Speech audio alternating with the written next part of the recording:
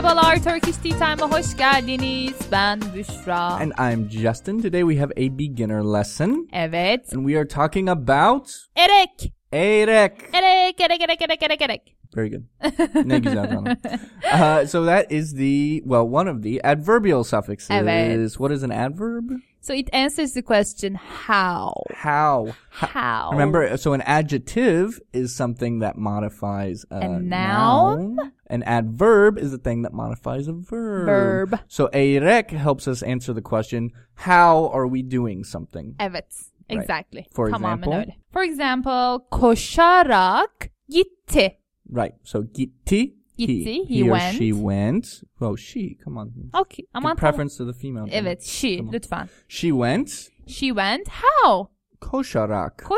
By running. Evet. Tamam. Really simple to form. Really nothing too tricky. No. So join us today. Tamam. Grab a tea. Evet, grab a tea. Tamam. Let's listen. Hadi bakalım. Dinleyelim. Ah, güzel kızım. Bebeğin çok tatlı. Teşekkür ederim teyzecim. Neler yapıyor bu küçük? Anlat bakalım. Emekleyerek evde her yere gidiyor teyzecim. Etrafı dağıtarak bizi deli ediyor. Geceleri bağırarak, ağlayarak bizi uyandırıyor. Ah kızım, bebek bu. Böyle yaparak bebek oluyor işte. Biz sürekli şikayet ederek anne, baba oluyoruz sanırım. Tamam. Tamam. So we have the adverbial suffix erek. Erek. This follows the E-type vowel harmony. Evet. So the twofold, there are two options. Remember, like the plural, ler and lar. So it can be erek or arak. Arak. Erek, arak. And we just add that directly to a verb stem. Evet. Super easy. Koşarak. Right. So we have koşmak, to run. Koş, arak. Tamam. Right, because that O is back, arak back. Tamam. Ay evet. So, tamam, another example. İçerek. Right, with the front vowel. So we use that erek, iç erek, by drinking. What about a vowel? What do we do if the verb stem ends with a vowel? Like uyumak. Uyuyarak. Right, so we use a buffer Y. Evet. Uyuyarak. Yarak. How would you say by walking? By walking, yürüyerek. Yürüyerek. Tamam. So very easy to form. Easy. Notice that, two things. One, there's no person in and it. tense. And there's no tense. So there's nothing in this that talks about whether it's past tense or future tense or present tense. And then there's also nothing about who is doing it. Mm-hmm. You know, so by me running, koşarak, by you running, koşarak, by them running, koşarak. Aynen all öyle. the same. And it's the same in English. I mean, you can say, I went by running. Mm-hmm. The clause by running is, that's the adverbial clause. And by running doesn't have any information in it either. Nope. Tense or person. So not so different. Evet. Basit yani. Tamam. Let's go over some really simple examples. Tamam. Dialogue. Mesela koşarak gittim. Right. So the one you mentioned before. Gittim, I went. Koşarak, by running. So again, answering the question how. How did I go? I went by running. Tamam. Now what if we do that in a separate tense? So that was past tense. Can we say koşarak gideceğim? Tabii ki koşarak gideceğim. I will go in the future by running. Evet. Koşarak gidiyorum. Okay. Present Güzel. tense. Doesn't matter. Tamam. Koşarak gitmiş. Tabii harika. Okay. Muhteşem. Wow. Tamam. And wait, Booster, what if we did want to say like explicitly he went by running, they went by running, we went by running? How do we do that? You just put the subject. Onlar koşarak gidiyorlar. Ben koşarak gidiyorum. Sen koşarak gittin. Okay. O koşarak gidecek. So, as kind of a theme in a lot of Turkish, like with a lot of these constructions, you take it from the main verb. The person and the tense of the main verb. Harika. Tamam. Some more examples?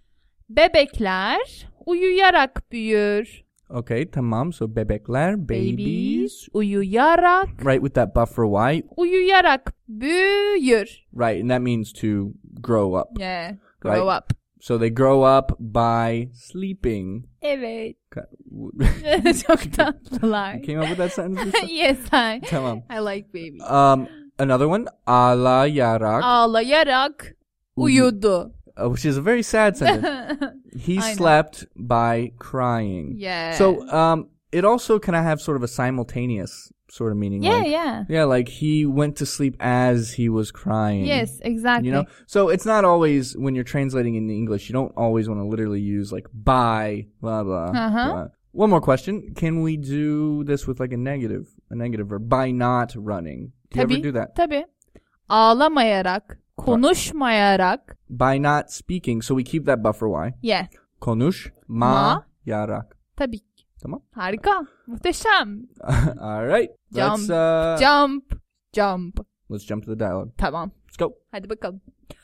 Ah güzel kızım. Bebeğin çok tatlı. Tamam. Güzel kızım. Güzel kızım. What does kızım here mean? It means literally my girl. My girl. It might be like from a grandmother to a granddaughter. Okay, so we have an older lady. Yeah, older lady. Okay, so güzel kızım, my dear girl, my beautiful girl. Bebeğin çok tatlı. Right, your baby's very sweet or tatlı. very cute. Tatlı. Notice here we've got bebek, word for baby. And when we add that your, so we're saying your baby, but we don't say bebekin. Bebeğin. That K changes to a yumuşak G. Silent Tamam. G. Tamam. Teşekkür ederim teyzeciğim. So teyze means aunt. And you can say it to any older lady. Right, so this doesn't literally mean that... A relationship. No. Relation between. Okay, it's just a respectful address to an older woman. So, and then here we've got the diminutive. Jim. So we're saying like, my dear aunt. Evet, aynen öyle. Teyzeciğim. Tamam. So I could say like Busra'cığım. My dear Busra. My little Busra. Öğrencim. Tamam. Neler yapıyor bu küçük? Anlat bakalım. Tamam. Neler yapıyor bu küçük? So neler yapıyor? What is it doing? Could we have said ne yapıyor here? Tabii. So why do we say neler yapıyor? I want like more than one answer. Okay. So like, you're tell me more about it. Right. So we've got teyze here, and she wants to hear all about the baby. Yeah, so that's why it's like neler, plural of what? So what things? What things? Yapıyor. Yeah, does he do? And then what is bu küçük? Bu küçük. Küçük here is like a noun. Right. So in Turkish, you can use adjectives as nouns. The little. Yeah. So bu küçük. It's exactly the same as in English when we say the little one. The little one. Bu küçük. This small. Evet. This small one. This small thing. So what's this little thing doing? Anlat bakalım. Right. Anlatmak. Anlatmak. Like talk about it. Tell me. To tell. Right. And this bakalım doesn't literally mean let's look. It means like come on. Come on. Anlat bakalım. Come on. Tell me. Hadi. Tamam.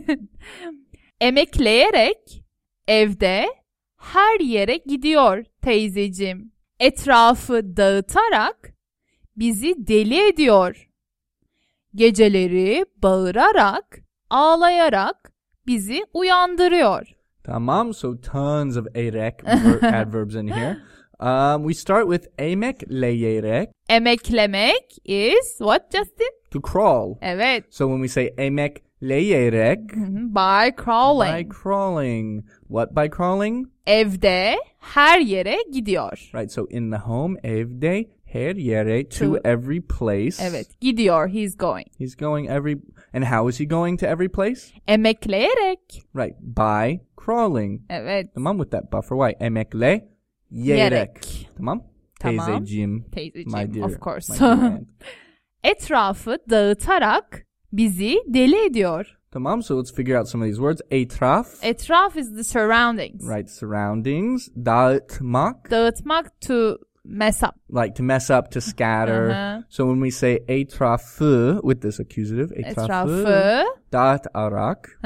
Dağıtarak. So like by messing up the surroundings. The surroundings. Right, like, so making a mess. Yeah, evet, aynen Tamam. öyle.